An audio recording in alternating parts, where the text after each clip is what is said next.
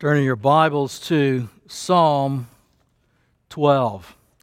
In light of all that's going on in our nation, I think it's appropriate to take a quick diversion from our series in Luke and look at a psalm of lament.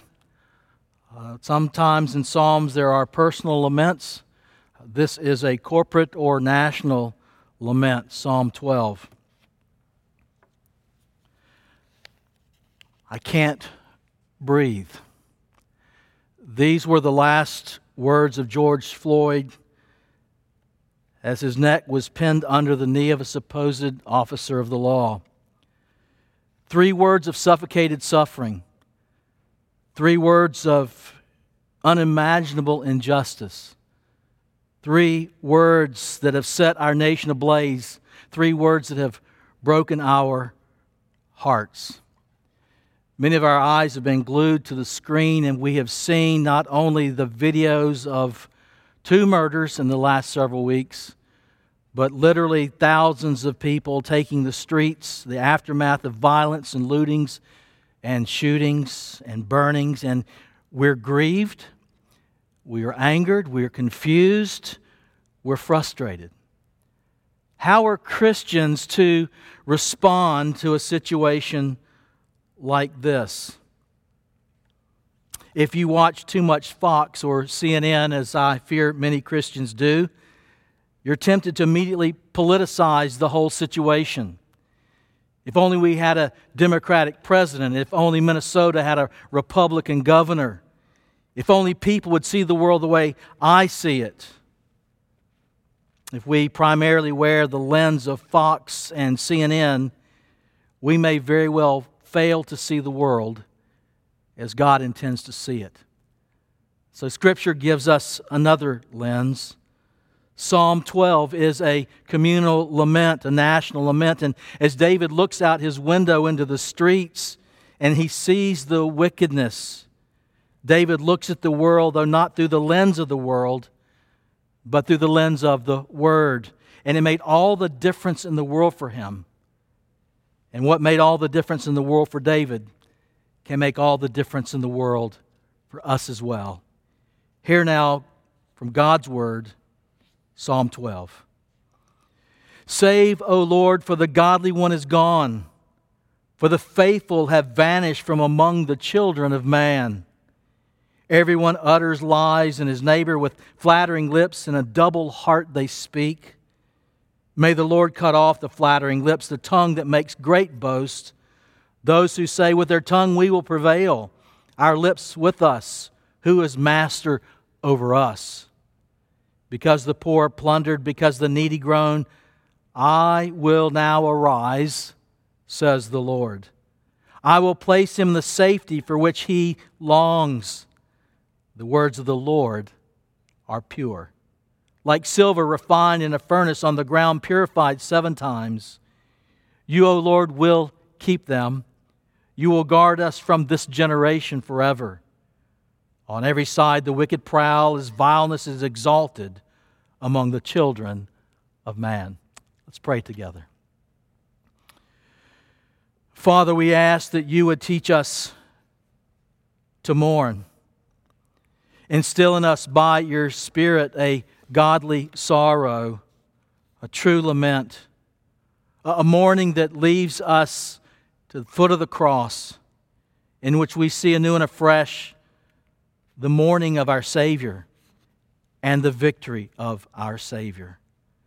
Lord Jesus, we ask this day that you would grant us grace to see more clearly, and through the rubble and the ruin to exult in our great God and King. Bless and strengthen us, we pray. In Jesus' name, amen. We've recently seen the video of 2 men running down and gunning down Ahmaud Arbery, a young 25-year-old African-American man who was running in a small town, South Georgia. We witnessed the suffocation of George Floyd, a man from Big City, Minnesota.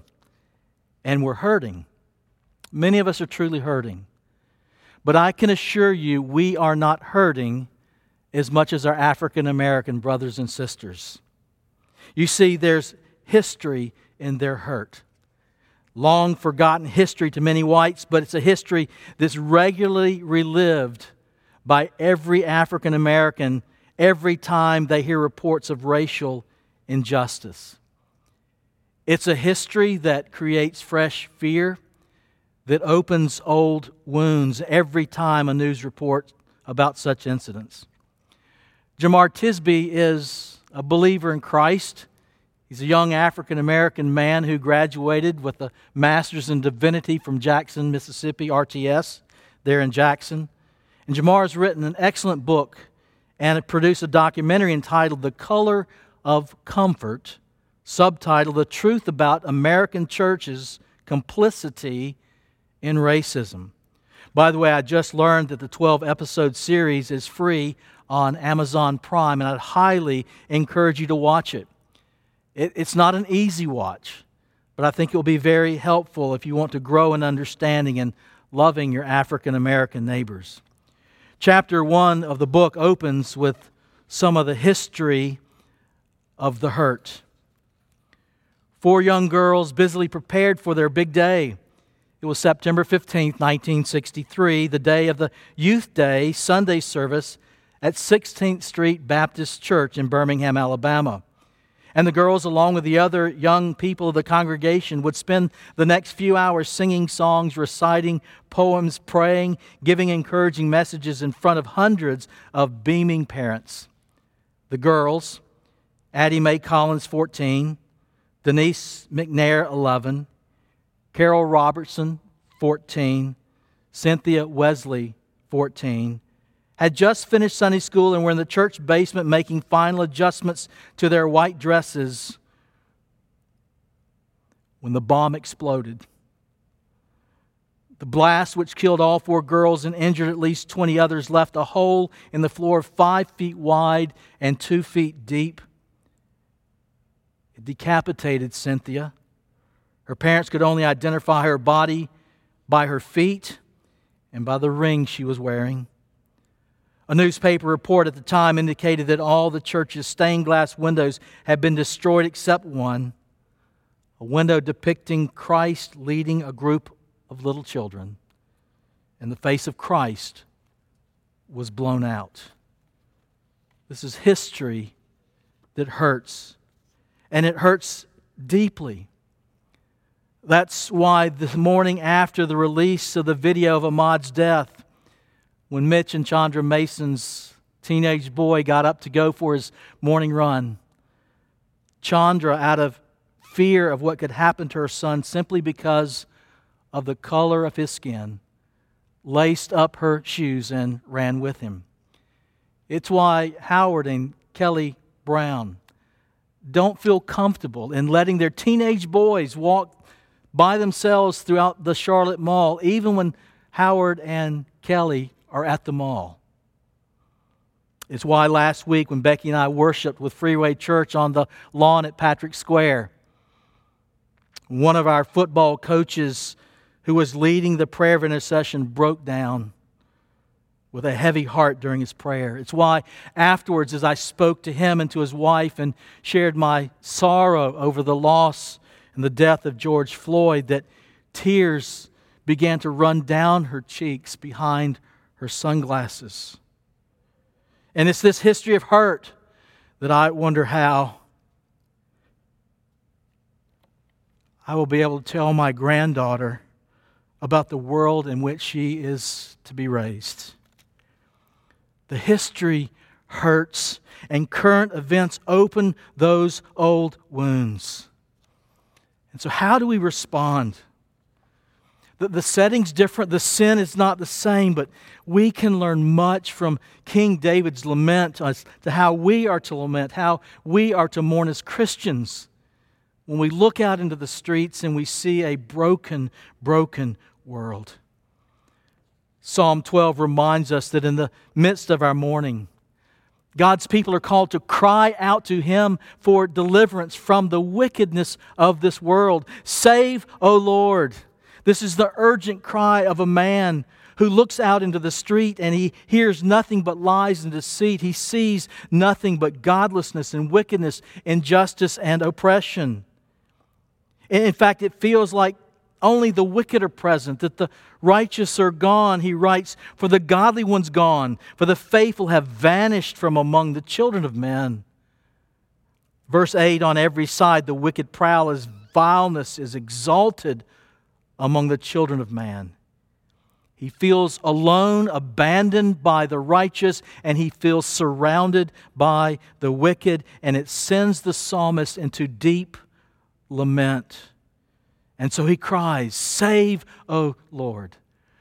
The Hebrew word save is yashah, also translated deliver, set free. The psalmist sees the wickedness in the world. He mourns over it, and he longs to be set free from it. It's everywhere, though. He can't escape it. Recently, you've seen this on the television. The streets are filled with hate speech and violence. But the Christian mourns, not only because of the wickedness in the world. The Christian mourns not only because of the wickedness out there, but the true believer mourns because of the wickedness in here, in our hearts, in my heart. In verse 2, we read that they speak with a double heart. Literally, the Hebrew reads, with heart and heart they speak. Certainly a clear reminder of where the problem truly lies. It lies in the human heart. It's not the skin, it's sin, you've heard. And that is true. Sin in my heart, sin in the hearts of humanity. We're reminded of this from the very outset after the fall in Genesis chapter 6. As the Lord looked upon humanity, this was His assessment. The Lord saw the wickedness of man and how great it was in the earth, and that every intention of his thoughts was only evil all the time. The intention of the thoughts of his heart was only evil continually. This is what Jesus later confirmed as He spoke to the unbelieving crowd. "You brood of vipers, how can you speak good when you're evil? For out of the abundance of the heart the mouth speaks." Jemar Tisby continues in chapter 1 of his book, after the bombing and murder of those little girls. 3 days later, an integrated crowd of thousands of mourners gathered at 6th Avenue Baptist Church for the funeral of 3 of the girls. So many attended that the mass of people spilled out the sanctuary and into the streets. Before the funeral, on the day after the bombing, a young white lawyer named Charles Morgan Jr. delivered a lunchtime speech at Birmingham's all-white Young Men's Business Club. Of course, he had heard about the tragedy in his city, and his lifelong Southern jotted down some words about racism and complicity that would prove to be a turning point in his life. Reflecting on the events, he said, "Who did it? Who threw the bomb? Was it a Negro or white? The answer should be, we all did it. Every last one of us condemned for that crime and bombing before it and decade earlier as well. We all did it." Morgan recognized that no matter who had physically planted dynamite, all the city's white residents were complicit in allowing an environment of hatred and racism to persist. The acts that reinforced racism happened in countless of common ways. Morgan explained, "The who is every little individual who talks about the N-word and spreads the seed of his hate to his neighbors and his son. The jokester, the crude oaf, whose racial jokes rocked a party with laughter. That's who killed those little girls." Out of the heart flow words. Out of the abundance of the heart, the mouth speaks. And the sin of our hearts not only manifests itself in pride and prejudice, it goes on and it manifests itself in injustice over the pride and prejudice. When we see the murders and when we see the aftermath of the burnings and lootings and shootings and violence, there should be righteous anger. We should be filled with it. But there can also be ungodly anger. And we've seen plenty of that as well. Ungodly anger that resides in my heart when I want to retaliate in kind. And my problem is I don't always know when my heart crosses the line from one to the other. The other night I saw a video clip of a young white man who looked like the stereotypical Antifa member standing in front of a car at night, and he was blocking that car, and as the car patiently inched forward, obviously wanting to get by, he stood his ground. He was not about to move for whatever his cause might have been. But then out of nowhere, from off to the side, one of those orange traffic cones came flying into the camera light and nailed the kid in the head, and he fell down, and the car drove off. I have to admit, I watched it more than twice. There's something satisfying about seeing someone deserve what you think they've deserved, but it's not always righteous anger. I have to guard my heart to determine whether my anger is righteous or when it's not. But Jesus said in those situations, what we must do is we must mourn. Blessed are those who mourn. Blessed are those who mourn and who cry out to God for deliverance from the wickedness without and the wickedness within. We also see in this lesson of lament that in the midst of our mourning, God's Word provides the clarity and promises deliverance in the midst of the wickedness of this world. While we saw in verses 1 through 4, man's speech is vile and untrustworthy. It's filled with lies and deceit, while no one knows who or what to believe anymore because everyone's putting their own spin on things. From the media to the newspapers, wherever it might be, because everyone's creating their own reality and truth doesn't matter. We need to realize there is a voice of sovereign grace, sounds from the sacred Word. O sinner despairing, come and trust upon the Lord. Did you see the contrast in Psalm 12? Did you hear it? The streets may be filled with deceitful words of man, but the words of the Lord are pure. Verse 6. Absolutely, utterly pure and trustworthy. It is God's Word that will give us clarity of thought. It will teach us how to mourn and give us clarity of sight. Again, let me urge us to take off our highly politicized, emotively charged glasses of Fox and CNN and look at the world through the lens of Holy Scripture. I mentioned several months back a quote from C.S. Lewis when he said, "I believe in Christianity as I believe that the sun has risen, not only because I see it, but by it, I see everything else." And so what do the streets look like through God's eyes? What do the noise and the sound of the streets sound like through God's Word? Yes, we see and hear, as the Scriptures describe, that we live in a twisted, broken, fallen world filled with pain and heartache and disappointment and murder and injustice.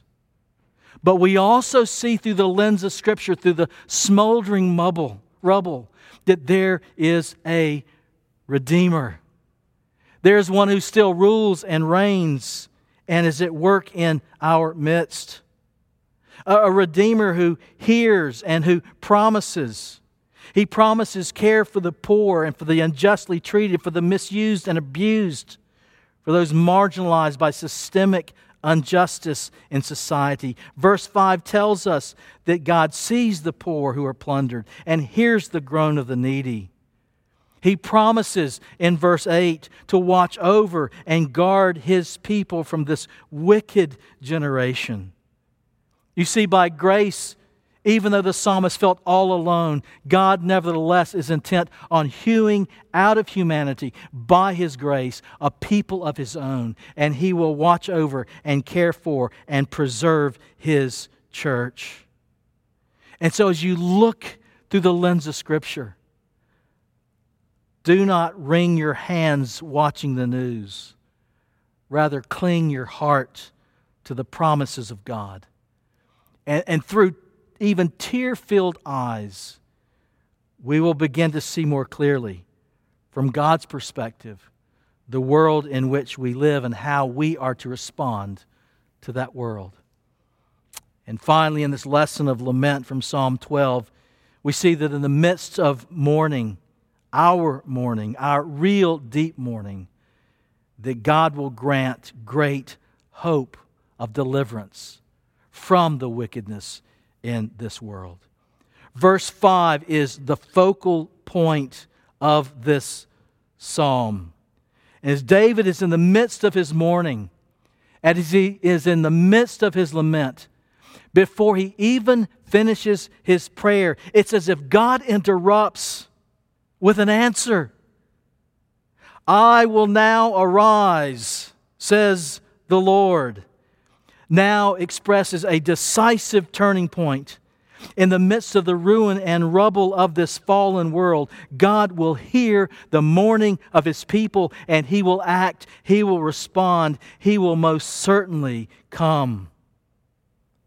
And that confidence and that hope is what gave the psalmist a holy, humble audacity to tell God something.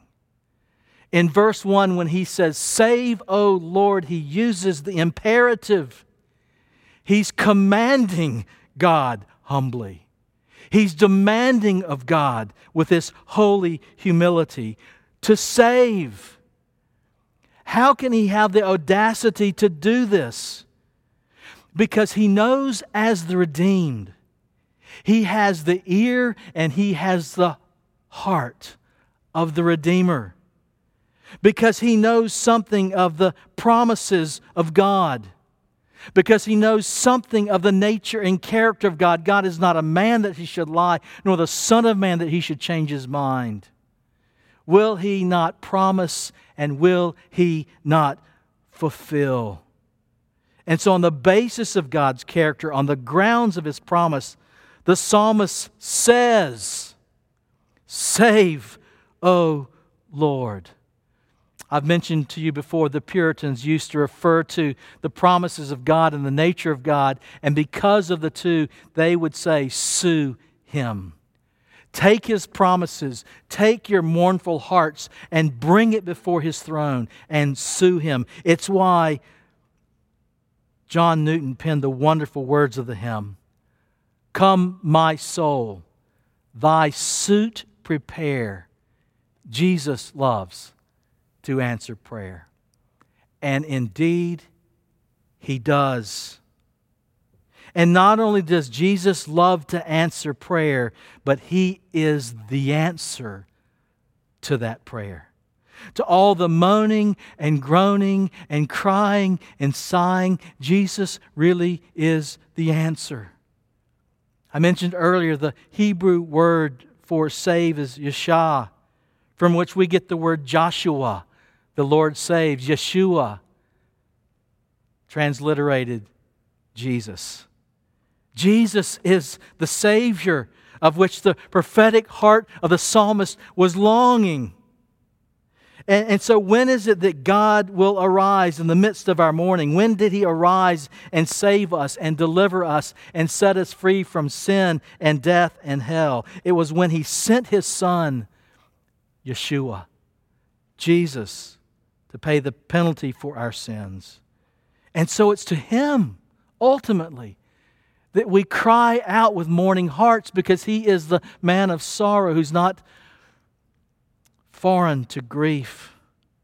It's to Him that we cry out for mercy and grace and forgiveness, and the grace to forgive when offended, because it's found there at the cross. It is to Him that we cry out for restoration and reconciliation and protection and peace. For He, as Paul penned, Himself is our peace, who has made us both one and has broken down in His flesh the dividing wall of hostility, abolishing the law of the commandments expressed in ordinances, that He might create in Himself one new man in the place of two. One new man in the place of Jew and Gentile. One new man in the place of people from every language, tribe, and nation and ethnicity. Through the work of Christ, He will make all things new. And so making peace that He might reconcile both to God in one body through the cross. Thereby, I love this phrase, thereby killing hostility. And He came and He preached peace to you who are far off and peace to you who are near. Christ accomplished this on the cross. Redemption accomplished, redemption applied.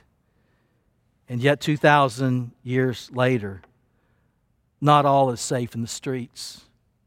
Not all hostility has ceased. But one day it will. One day, as God promised in verse 5, God will rise again in response to the mourning of His people, and Christ will return in power and glory and splendor, making all wrongs right, making all things new. No more injustice, no more pride and prejudice, no more oppression of the poor. It will be a place when He returns, the new heavens and the new earth. It will be a place of which Dr. King dreamed when he said, I have a dream where little black boys and black girls will be able to join hands with little white boys and white girls and walk together as sisters and brothers. It will be a place like that, yet infinitely better. It will be a place in which the lion and the lamb lay down together, a place where paradise lost will be paradise regained, a place where there'll be no more mourning or sighing or crying or tears. And that place is for all who mourn over their sin, who mourn over the brokenness of this world, and in faith who cry out to the Lord Jesus, "Oh, Christ, save." That place is ours. God promises again, verse 5, on that day our God will once again arise, and I will place Him in the safety for which He longs. On that day our God will once again arise in justice. And verse 3 and 4 tell us He will cut off the wicked. He will cut off those who've oppressed, who've reveled in injustice. And He will vindicate the righteous, the weak, the marginalized who are trusting in Him. And He will restore, verses 5 and 6, all things to their rightful place. This is the Christian's hope. This is the hope of glory to which those who look in faith to Christ await. Jesus promised, "Blessed are those who mourn, for they will be comforted." But in the meantime, there's much mourning.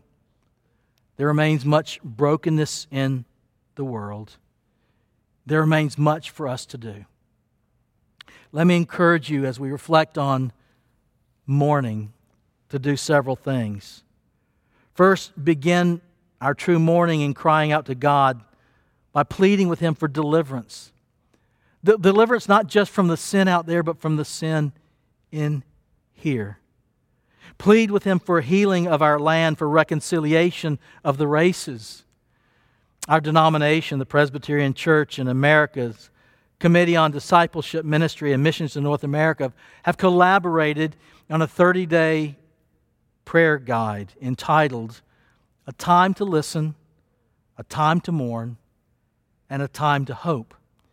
You can find it on the denomination's website, and it's available through our church as well.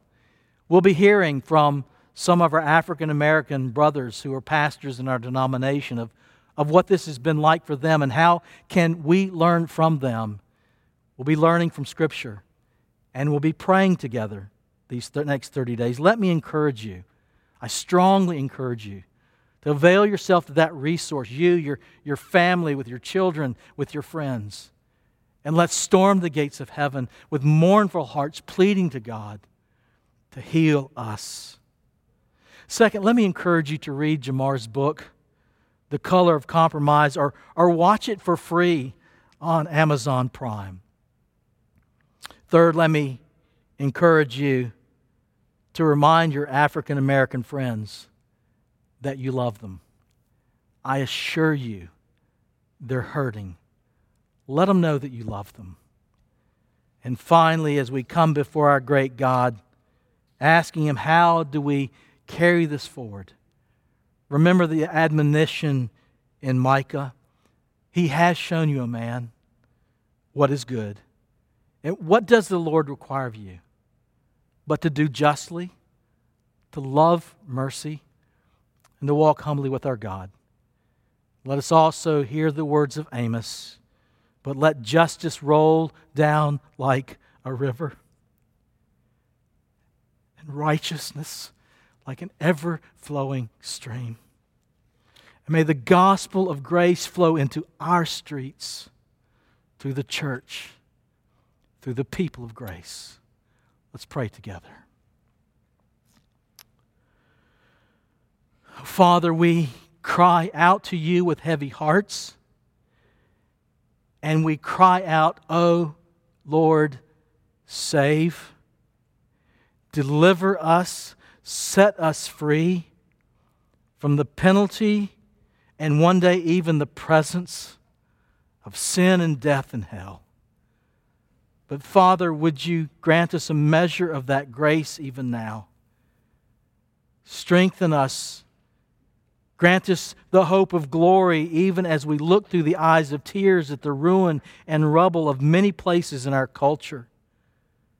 Lord Jesus, we plead that you would once again arise and that you would make all wrongs right. You would renew all things. As we look forward to that day of the new heavens and the new earth, we long for that day. So come and set us free. Strengthen us by your grace. And for your glory, may we shine like stars in a dark and depraved generation to the glory and honor and praise of Christ, the Redeemer and King. Amen.